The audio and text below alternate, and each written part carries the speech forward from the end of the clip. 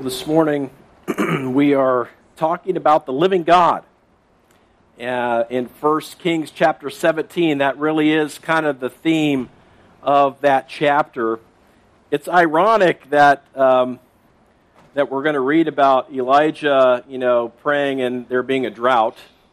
Since we're not in a drought. I know they are out west for sure, but I told Frank he needed the spirit of Elijah today just to cause it to calm down, but he didn't seem to buy into that. So, but anyway, 1 Kings 17 is where we're going to be. If you want to find your way in your Bible, if you follow along, you can also use the Bible app, the YouVersion, and the notes are in there, as well as they're watching at live.derrycreek.org. The notes are there for the message. So let's go to the Lord and let's ask for His help here now.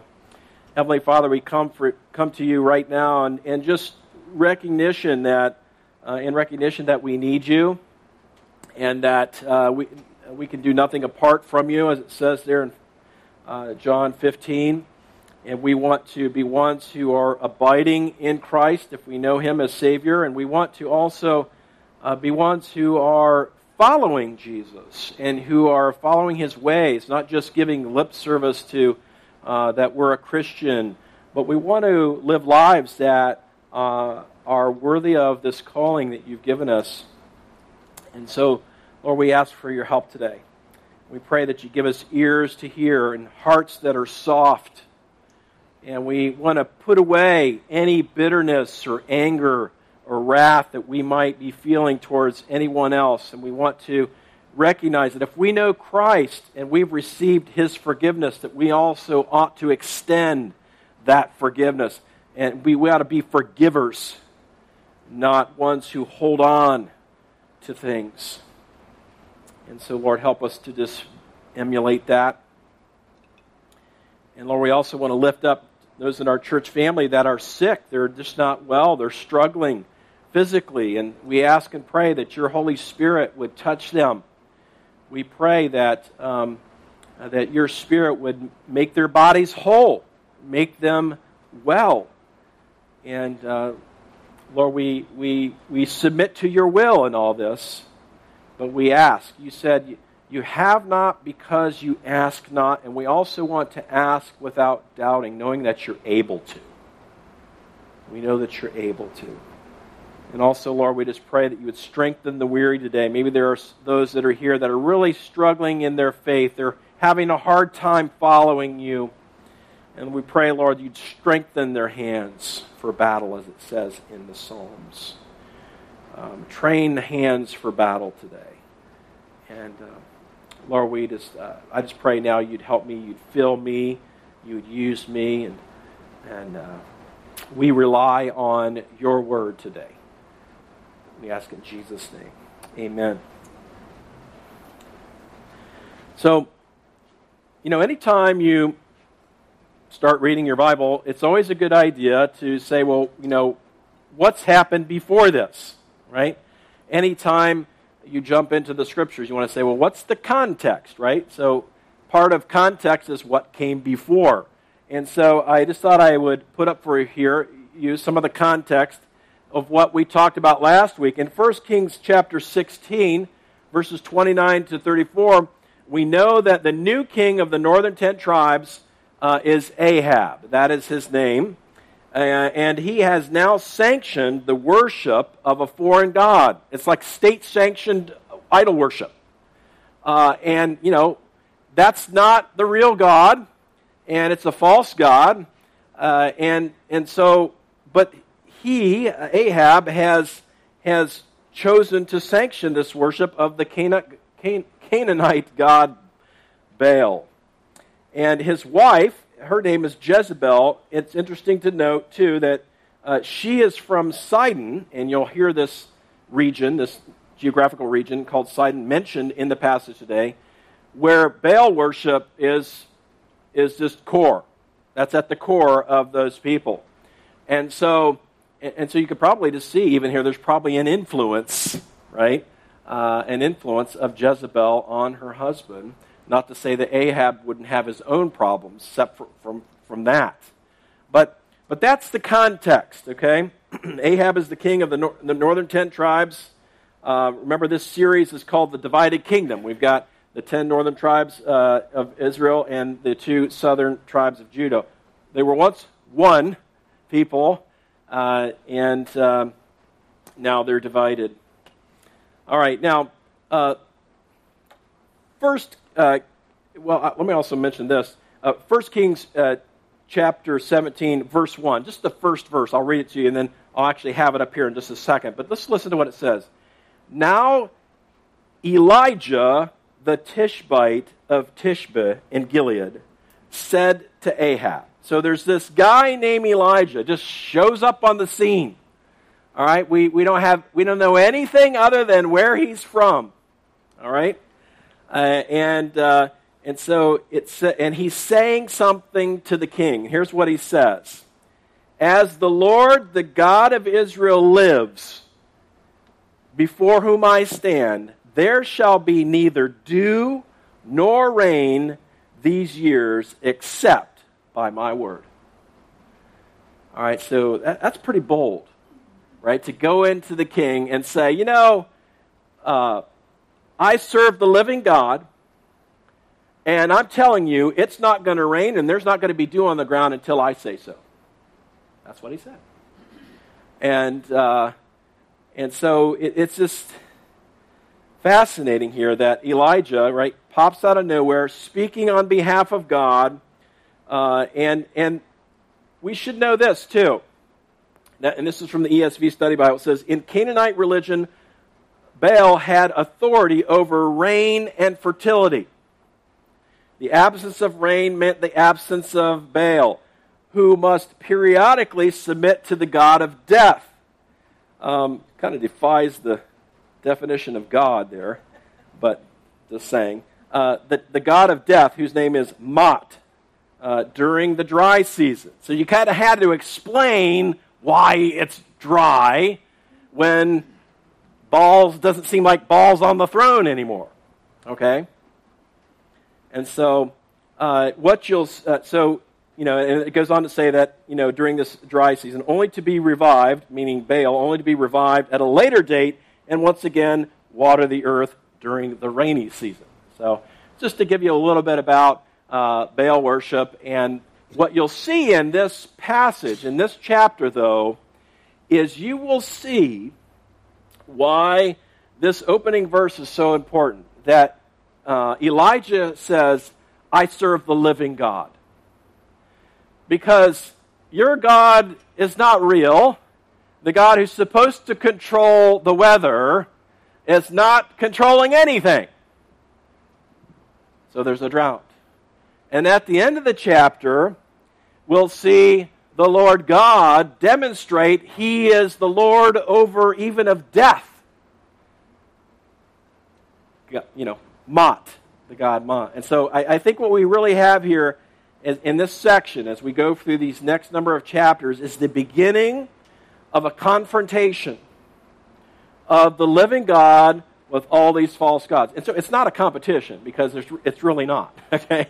Right? These are idols made by the hands of men. But I'm just saying, this is what's happening, and we get the big picture here. The living God is trying to show these people He really is the one true God, and you need to listen to His word. Okay? All right, so speaking of that, so there's 3 things we're going to talk about the living God today, right? The first one is just that the living God keeps His word. The living God keeps His word. Okay, so every time we say the living God, we know we're talking about the one true God, right? In the Bible. So, when we talk about that the living God keeps His word, I'm just going to take a look here. I'm going to read the first 6 verses of 1 Kings 17. All right? First 6 verses of 1 Kings 17. It says, Now Elijah the Tishbite of Tishbe in Gilead said to Ahab, As the Lord, the God of Israel lives, before whom I stand, there shall be neither dew nor rain these years except by my word. And then it says, And the word of the Lord came to him, meaning to Elijah. Verse 3, depart from here and turn eastward and hide yourself by the brook Cherith, which is east of the Jordan. So he says, you're going to leave here. You're going to go down by this brook. It says, you shall drink from the brook, and I have commanded the ravens to feed you there. So he went and did according to the word of the Lord. He went and lived by the brook Cherith, that is east of the Jordan. And the ravens brought him bread and meat in the morning, and bread and meat in the evening, and he drank from the brook. Right? So, the word of the Lord comes to Elijah after he delivers this word of judgment, really. We'll see in a minute why that was a word of judgment, this drought. All right? And he's saying, now I want you to get out of the public eye, and you go down by this brook, and I will take care of you. And God was true to his word. What's interesting to me, though, is that here we're going to see a pattern. The word of the Lord comes to Elijah, and he acts on it. All through this chapter.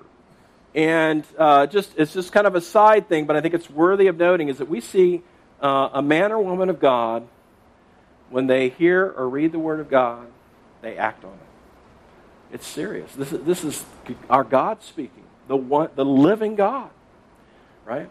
And so he's the man of God, and so he does what God says. Even though, by the way, ravens would be considered unclean. Ravens would have been considered unclean. But, you don't question the living God. If he says, do something that seems like really out of the ordinary for your people, you just do it because he's the living God.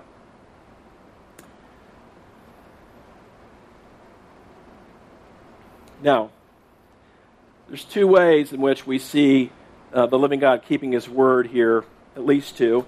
One is that God kept his word of judgment and discipline to his people. God said something back in Deuteronomy in chapter 11. Now, I don't have it up here on the screen for you, but write this down. Deuteronomy 11, verses 16 to 17. And here's what it says. Take care lest your heart be deceived and you turn aside and serve other gods and worship them. Right? And so they're already in the promised land, right, at this point in history here in 1 Kings. They're in the promised land. This is the word of the Lord coming to them in Deuteronomy before they go in there. And he's saying, I'm going to warn you. I want you to know that you need to be careful to not adopt into your life all of these idols that are in those cultures. These false gods. And then he says, in verse 17 of Deuteronomy 11, he says, because if you do, he says, then the anger of the Lord will be kindled against you, and he will shut up the heavens so that there will be no rain, and the land will yield no fruit, and you will perish quickly off the good land that the Lord is giving you. God's making good on his word. It was a word of judgment, word of discipline for his people. He says, listen, I told you I was going to do this. They clearly have adopted these other false gods into their culture there in these 10 tribes. The king is the lead worshiper here of Baal, him and his wife. And so God is bringing a word of judgment, right? And he's trying to discipline his people. He's saying, listen, I told you this was going to happen. If this happens, this is what would result. And that's exactly what he did. So we have God keeping his word of judgment or discipline to his people. And then the second thing is we just have God keeping his word to Elijah. The ravens did feed him, just like he said. The ravens delivered bread and meat, a morning and evening. I mean, that's miraculous. How many times have you had a bird bring you stuff morning and evening? I mean, something you can actually eat. Okay? I know. I mean, it's just, we kind of read that and kind of gloss over it like, oh yeah, No, that is amazing. Right? That God commanded these ravens to supply him. All right? And this is God's, he tells Elijah, I'm going to do this for you, and he doesn't. This is the living God. The living God can be taken at his word. He's not going to back out. He's not going to reverse course on a promise he's made, rightly understood. Okay? God keeps his word to us as well. The Bible says that every promise God has ever made is yes in Christ Jesus. Right? And so as we read the Scriptures, and like I said, rightly understood, if we rightly understand the promises that are there, properly applied, they are true. He will come through. We can bank on them. I want to speak, though, for a minute to the person who may be wondering about, can I really trust the Bible? Okay, I think this is a good question, because we're talking about believing the word of the Lord, right? And as Christians, we are trusting that the Bible is the word of God in print, okay? And so I want to mention a few things that Josh McDowell has said before and written down in a book of his. Let me see if I can find the name of the book. It's called God Breathed. God Breathed. There's a hyphen there. God Breathed is the name of Josh McDowell's book. But there's a few things that he says here, and just that as people, we need to know that there is evidence that makes it reasonable to believe in the Bible. Okay, in other words, it is reasonable to believe that the Scriptures are the Word of God. And then he goes through and starts to mention some of these things that make it reasonable. First is he mentions some empirical evidence. He calls it the bibliographical test. And Josh McDowell states this. He says, no other work in all literature has been so carefully and accurately copied as the Old Testament. He can make this claim because of the profession of scribe was one of the most professional and exacting of all professions. The rigorous standards employed to prove the accuracy of a copy of a biblical manuscript was higher than any other literature. Most of our modern-day Bibles are based on a 1,000-year-old manuscript. But after the Dead Sea Scrolls were discovered, we found biblical manuscripts going back 250 BC that confirmed the accuracy of the manuscripts we already had.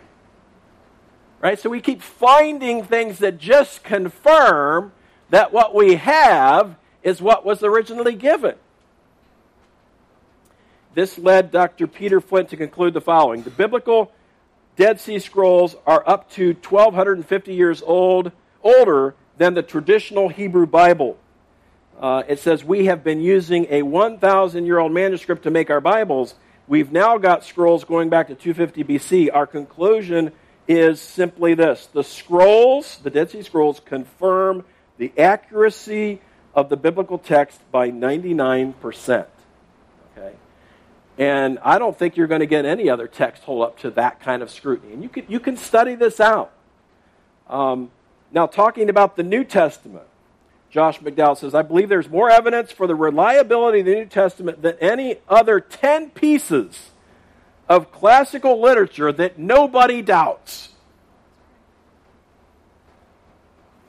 And he has a chart here comparing, Homer's Iliad, right? And how many manuscript copies there are of that. And there's a 400-year gap, though, between when it was originally written and when they have their manuscripts. You know what? There's only a 50-year gap between when we have our New Testament documents and when they were originally written. And we have way more manuscript copies in the New Testament, over 5,800. So I'm just saying, it's kind of like, if somebody just reasonably looked at this information and was open to the truth here, you come to the conclusion that, what we have here could be trusted to be what was actually written. And then you have external evidence, all right? External evidence, things like, just history, archaeological discoveries. In fact, I think there's actually a magazine called Biblical Archaeology, all right? And they're constantly uncovering things that confirm what the Bible says about the geography and the culture and the locations of things. All right? No archaeological discovery, he says, has ever controverted a single biblical reference. So, our New Testament can be trusted as well. And then he has the internal test. He mentions, like, just looking at the Bible itself, right? Bible was written by 45 authors over a span of 1,500 years on 3 different continents and in 3 different languages, yet there are no contradictions. There are no contradictions. It's cohesive. All right? And lastly,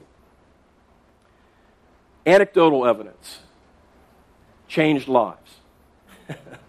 The Bible, the truth, right, changes lives. The gospel message, encountering God. I know people that have come to faith by reading the book of Romans. It has just rocked their world.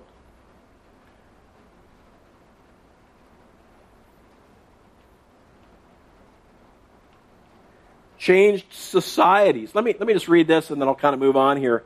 There's an author by the name of Leonard Sweet, and he says this. He says, before Christianity, there were cults that practiced all sorts of human sacrifice as well as self-mutilation and self-castration.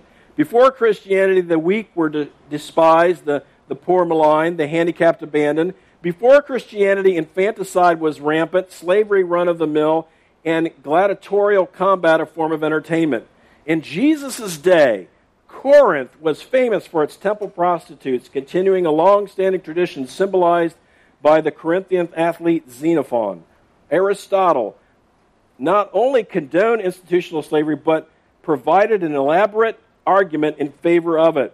As if that weren't enough, Aristotle called man begotten and woman misbegotten, and because of woman's reasoning, was without authority, accepted no female students. He goes on to say, only Jesus and his followers, known as the church, insisted on the concept of human dignity and the value of every human soul. Only the church built hospitals and took care of the abandoned and disabled. Only the church celebrated charity and selflessness as the highest virtue and elevated the status of women. That's quite a claim. I believe it to be true. And so he's saying that the Scripture is the truth, and when believed by faith and implemented, it changes whole societies. God is doing the changing, obviously, right? But this is His truth. This is His Word. And so as Elijah had the benefit of being spoken to somehow directly by the Lord, God has spoken to us in the Scriptures and through His Son, Jesus Christ. And so we have this, the Bible. And so I just encourage anybody who's questioning the authenticity of the Scriptures being, accurate as well as just being the Word of God, I just challenge you to do your homework, because there's plenty of evidence to the fact that it is the Word of God. It continues to change lives today. Now, if you're a believer already, and we hear that the living God keeps His Word, and we know He does, right? And so, do our lives exemplify lives of faith and trust? I was just thinking about, hey, as a Christian, our trust in God's Word is demonstrated by obedience and a dependence on that Word. Like we're taking Him at His Word. We're living our lives as if it were true because we know it is. I got to thinking, do I believe the gospel message has the power to change lives? Do I believe that as a believer?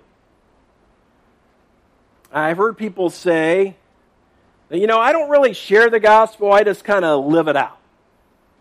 I understand, I think, what they're saying, because we do need to love people. We need to, be the hands and feet of Jesus, if you will, serve people, help the poor. Those things are things we should be doing. But those things don't save people. Okay? I mean, you can be nice to somebody all day long and all life long, and they be your neighbor. But I tell you what, on that day, when the Lord comes back, would somebody say of us, you were really nice to me, but I wish you'd told me about Jesus? You see, Romans 1:16 says, for I am not ashamed of the gospel, for it is the power of God for salvation. Do you believe that? Because if we do, then we need to see the power is not in your delivery, the power is in the truth of the message. And you and I do not know who will respond and who will reject it. That's not up to you. And so just get over it. But they don't have a snowball's chance in hell, literally, if we don't deliver the message. And so when we read verses like Romans 1:16 that say it is the gospel is the power of God for salvation, then we need to realize that that's true, and therefore it has implications on your life and my life as a believer. That message has the power to change lives, but unless it gets out of our mouth, it doesn't have a chance of doing anything.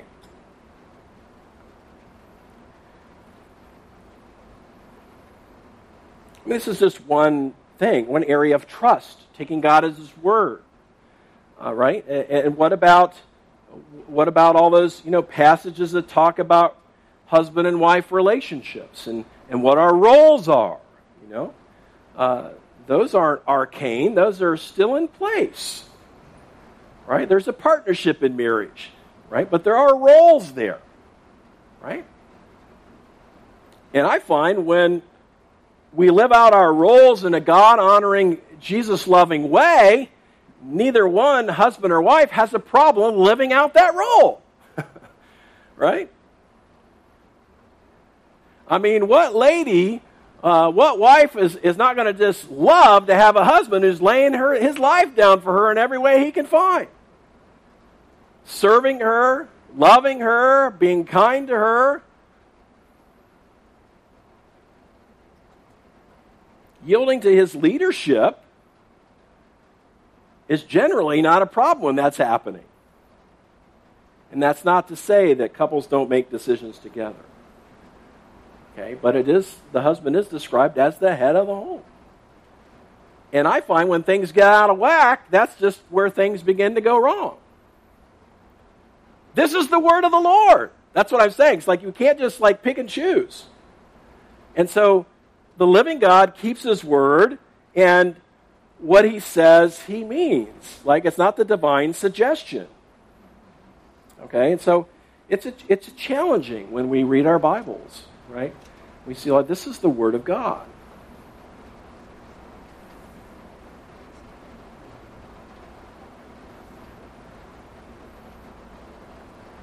When God says to give from the first fruits of your produce, although you might not be a farmer, He's saying, of the stuff that you earn, give God your best and first, and He will bless you. That's a promise. It doesn't mean that you're going to get more money back or something like that. He's going to bless you in different ways. We don't know in what ways, but He will. That's really realizing God keeps His word.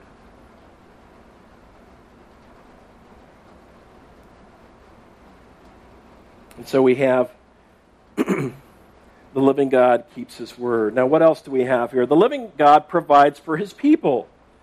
The living God provides for His people. And we see this in verses 7 to 16 of 1 Kings chapter 17. And let's read this. 1 Kings 17, 7-16. It says, and after a while the brook dried up. Well, that makes sense. They're in the middle of a drought, right? No surprise there. And of course, that didn't sneak up on God.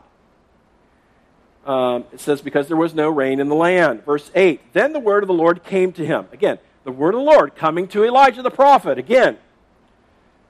And this is what the word of the Lord says. Verse 9, arise, go to Zarephath, which belongs to Sidon. Remember I told you that region, that geographic area was going to come up? He's like, hey, go into the heart of Baal land. And I'm like, I'm not really a popular guy right now. I just gave a word of judgment and kind of retreated. Now you want me to go back after these people are like dying from starvation? That's not what he says here. That's what would have been going through my mind, right? He says, behold, I have commanded a widow there to feed you. Again, okay. You got to put yourself back in the culture. A widow's not going to have a lot of extra resources, even on a good year, okay? Just not going to have the extra resources, right? They're going to typically live off of whoever can help them and maybe, be resourceful about what they can do, right? But it's not going to be a lot because in that society, they're going to be relying upon their husband, right, for their daily living. Verse 10, so he arose and went to Zarephath. Here we go. God gave him a word. He obeyed. Right? So go to Zarephath, and when he came to the gate of the city, behold, a widow was there gathering sticks. And he called to her and said, bring me a little water in a vessel that I may drink. And as she was going to bring it, he called to her and says, bring me a morsel of bread in your hand.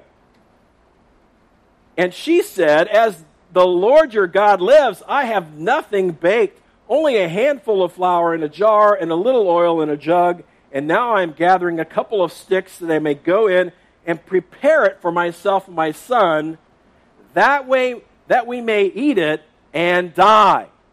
She's like, buddy, we're going to go have our last meal. And you want me to bake you a cake? Jeez. I'm just like, wow. I mean, you can put yourself in her shoes. They're in the middle of a drought here. They're starving, obviously. They're dying. Hey, can you give me a drink? And by the way, can you bring me back a nice little cake or a nice little piece of bread? But, it's fascinating, though. Here in verse 13, he says, and Elijah said to her, do not fear. Go and do as you have said.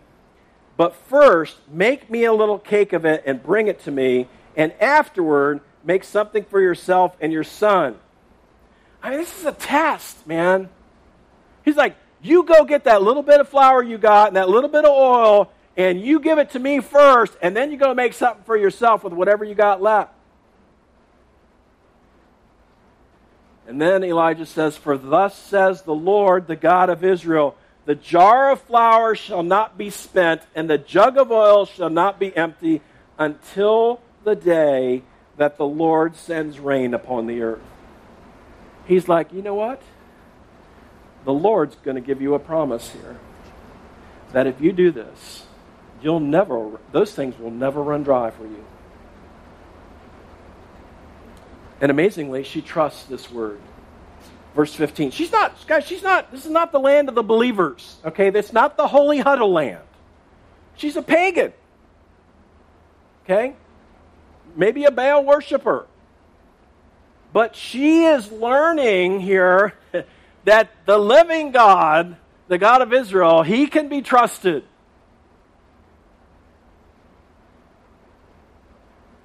And she did. She went and did as Elijah said, and she and he and her household ate for many days. This is a miracle, guys. This is like the loaves and fish thing before Jesus. It's just like that. It's every day. Yep, there's more in there. I don't know where it's coming from, but it's there. It's just amazing.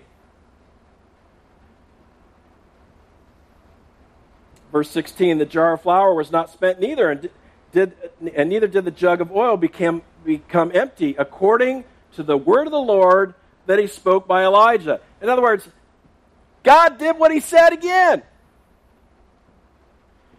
God is miraculously providing for Elijah, the widow, and her son. Amazing. Amazing. There's a... I don't know much about this worship group, whatever, but anyway, Maverick City Worship, I think. But one of the songs they sing is Jireh, okay? God is enough is the message of that song. God is enough. Jehovah Jireh, God provides. The Lord will provide, right? And I believe that occurs when Abraham they're ready to sacrifice his son Isaac. Where is the lamb, Daddy? The Lord will provide, right? Jehovah Jireh. But just what we're seeing here is God's provision for his people. First for Elijah, because we've got another showdown coming in chapter 18. Okay, this would make a good mini-series. It really would. But just know that if you know the Lord, he's going to take care of you. He's enough. Right, as it says there in Matthew 6:33, right? There's that promise. Let's go to it. Let me just read it for you. Matthew 6:33.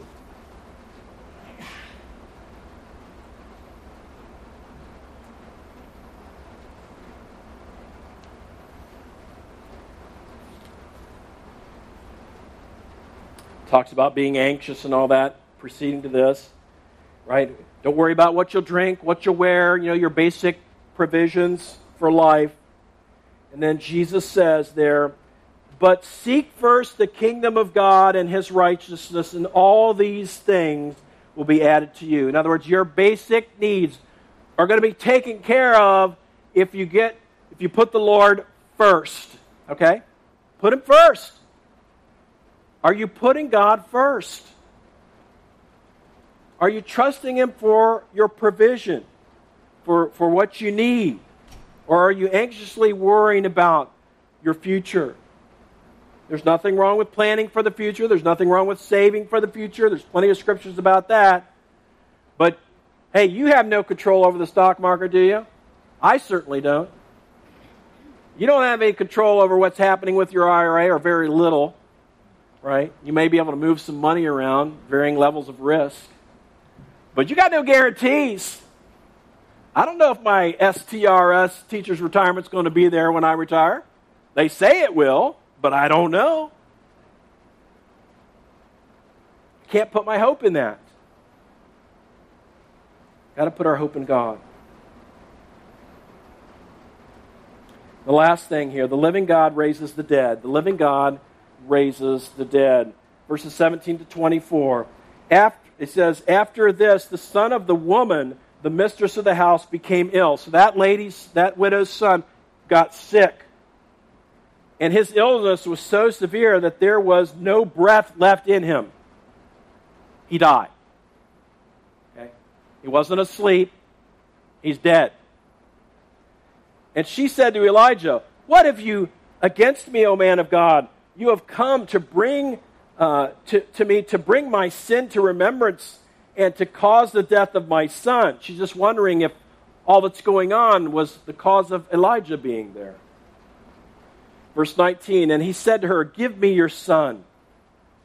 And he took him from her arms and carried him up to the upper chamber where he lodged and laid him on his own bed. And he cried to the Lord.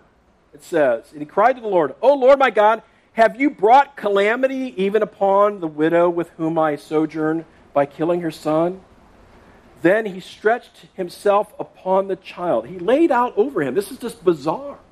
I keep thinking about all these things are just bizarre. Ravens feeding him, which would be just weird.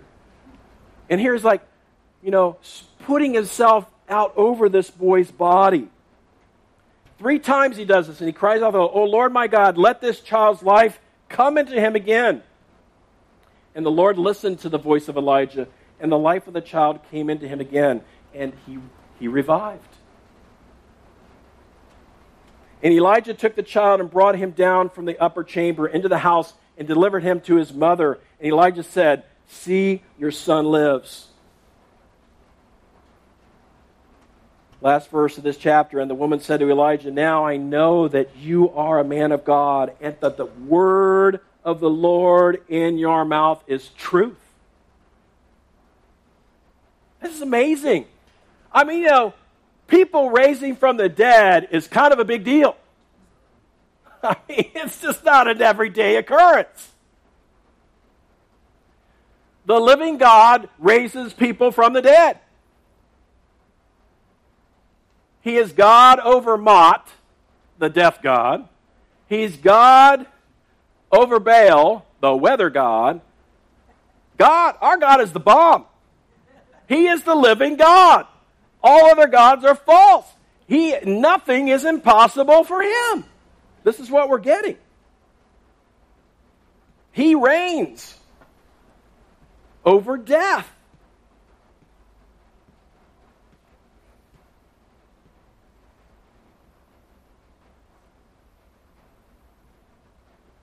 Now, Jesus raises people from the dead.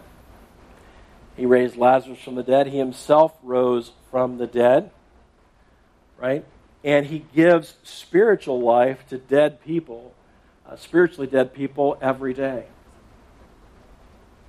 Our living God,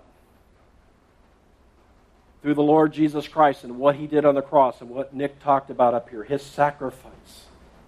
For those that receive Jesus Christ, they have been born again.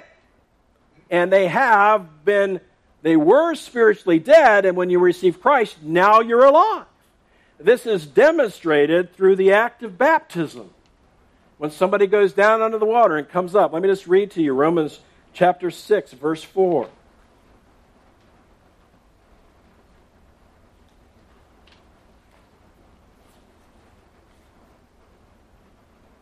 It says, "We were buried, therefore, with him by baptism into death, in order that, just as Christ was raised from the dead by the glory of the Father, we too might walk in newness of life." In other words, that baptism, when believers obey the Lord in baptism, when you come up out of the water, it's just a symbol of the resurrection of Jesus Christ and the resurrection of new life in your life that happened when you believed, when you received Jesus Christ.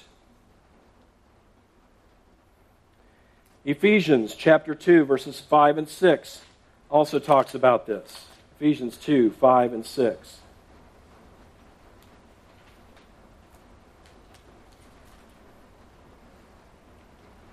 Says, actually I'll go back to verse 4, Ephesians 2, 4 and on. "But God, being rich in his mercy, because of the great love with which he loved us, even when we were dead in our trespasses," in other words, we were spiritually dead, "he made us alive with Christ. By grace you have been saved," it says. Then verse 6, "And he raised us up with him and seated us with him in the heavenly places in Christ." This is kind of giving us a picture of who we are now, spiritually speaking.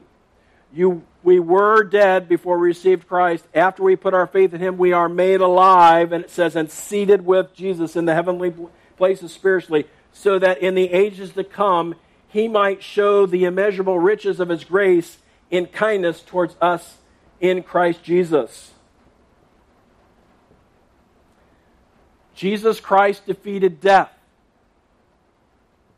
And because of that, all those who put their faith in him and receive him, they will be raised to eternal life, though their bodies die. I just did. Here a week or two ago, I just did a graveside service for someone, a believer. Their body will be reunited with their spirit. He will assemble all of the molecules, all of the atoms, and they'll have a new body. A resurrected body. But that only happens because Christ has risen from the dead. Every person who dies will rise again. It's just those who have put their faith in Christ will raise to eternal life. Those who have not will be risen, but they will then suffer the eternal punishment of hell. One last verse, and then we'll close in prayer here. John 11. It's talking about the living God raises the dead.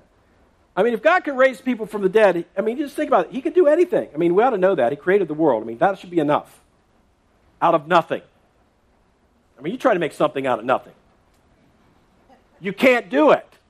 Because everything we have in our hands here has already been made by somebody else.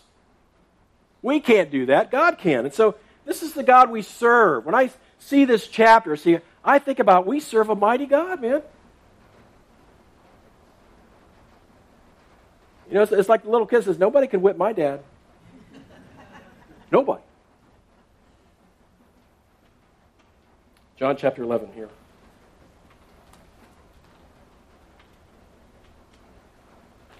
Verse 25. When he raises Lazarus from the dead, Jesus says, I am the resurrection and the life. Whoever believes in me, though he die, yet shall he live. And everyone who lives and believes in me shall never die. And then he says, do you believe this? Maybe the Lord's saying that to you today. Do you believe this? Do you receive Jesus Christ as your Savior? Have you received Him? Do you believe this?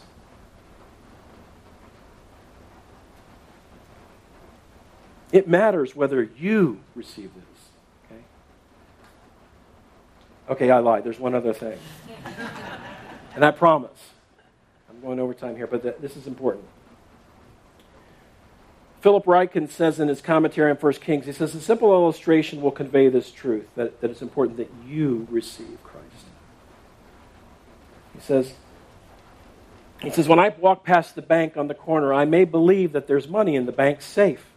I may even believe this by some sort of faith, not having been in the vault to see the money. I nevertheless believe that there is money in the bank. But this means little or nothing to me unless I have made a deposit. Money in the bank is of no value to me unless it is my own money.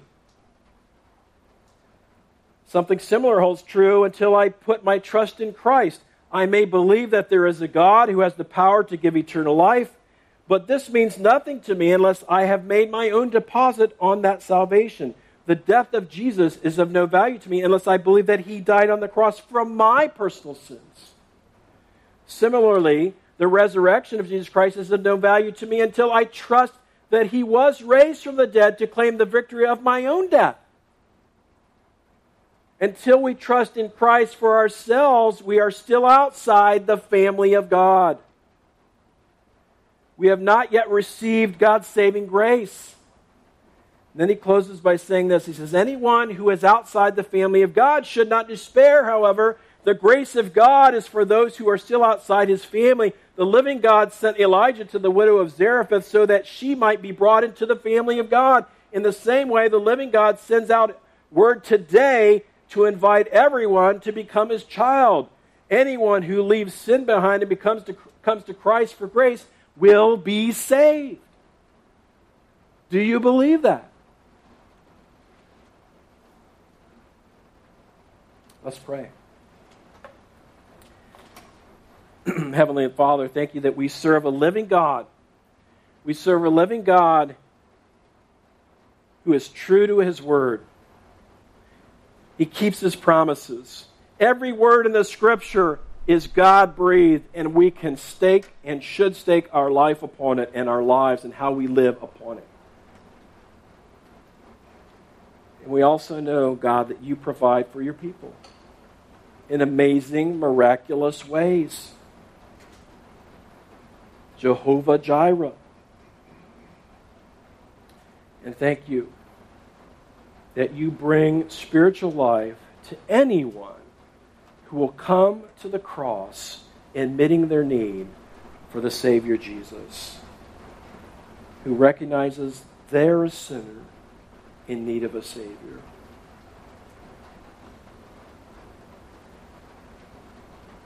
And if you put your faith in Christ and what he's done for you on the cross and ask for that forgiveness, just receive it and ask for it. He's true to that promise.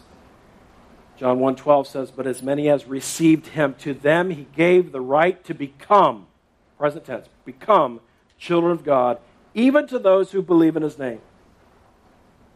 And we can bank on that promise if we receive Christ. I hope and trust that's your prayer today if you don't know him. We thank you for your word, God. In Jesus' name, amen.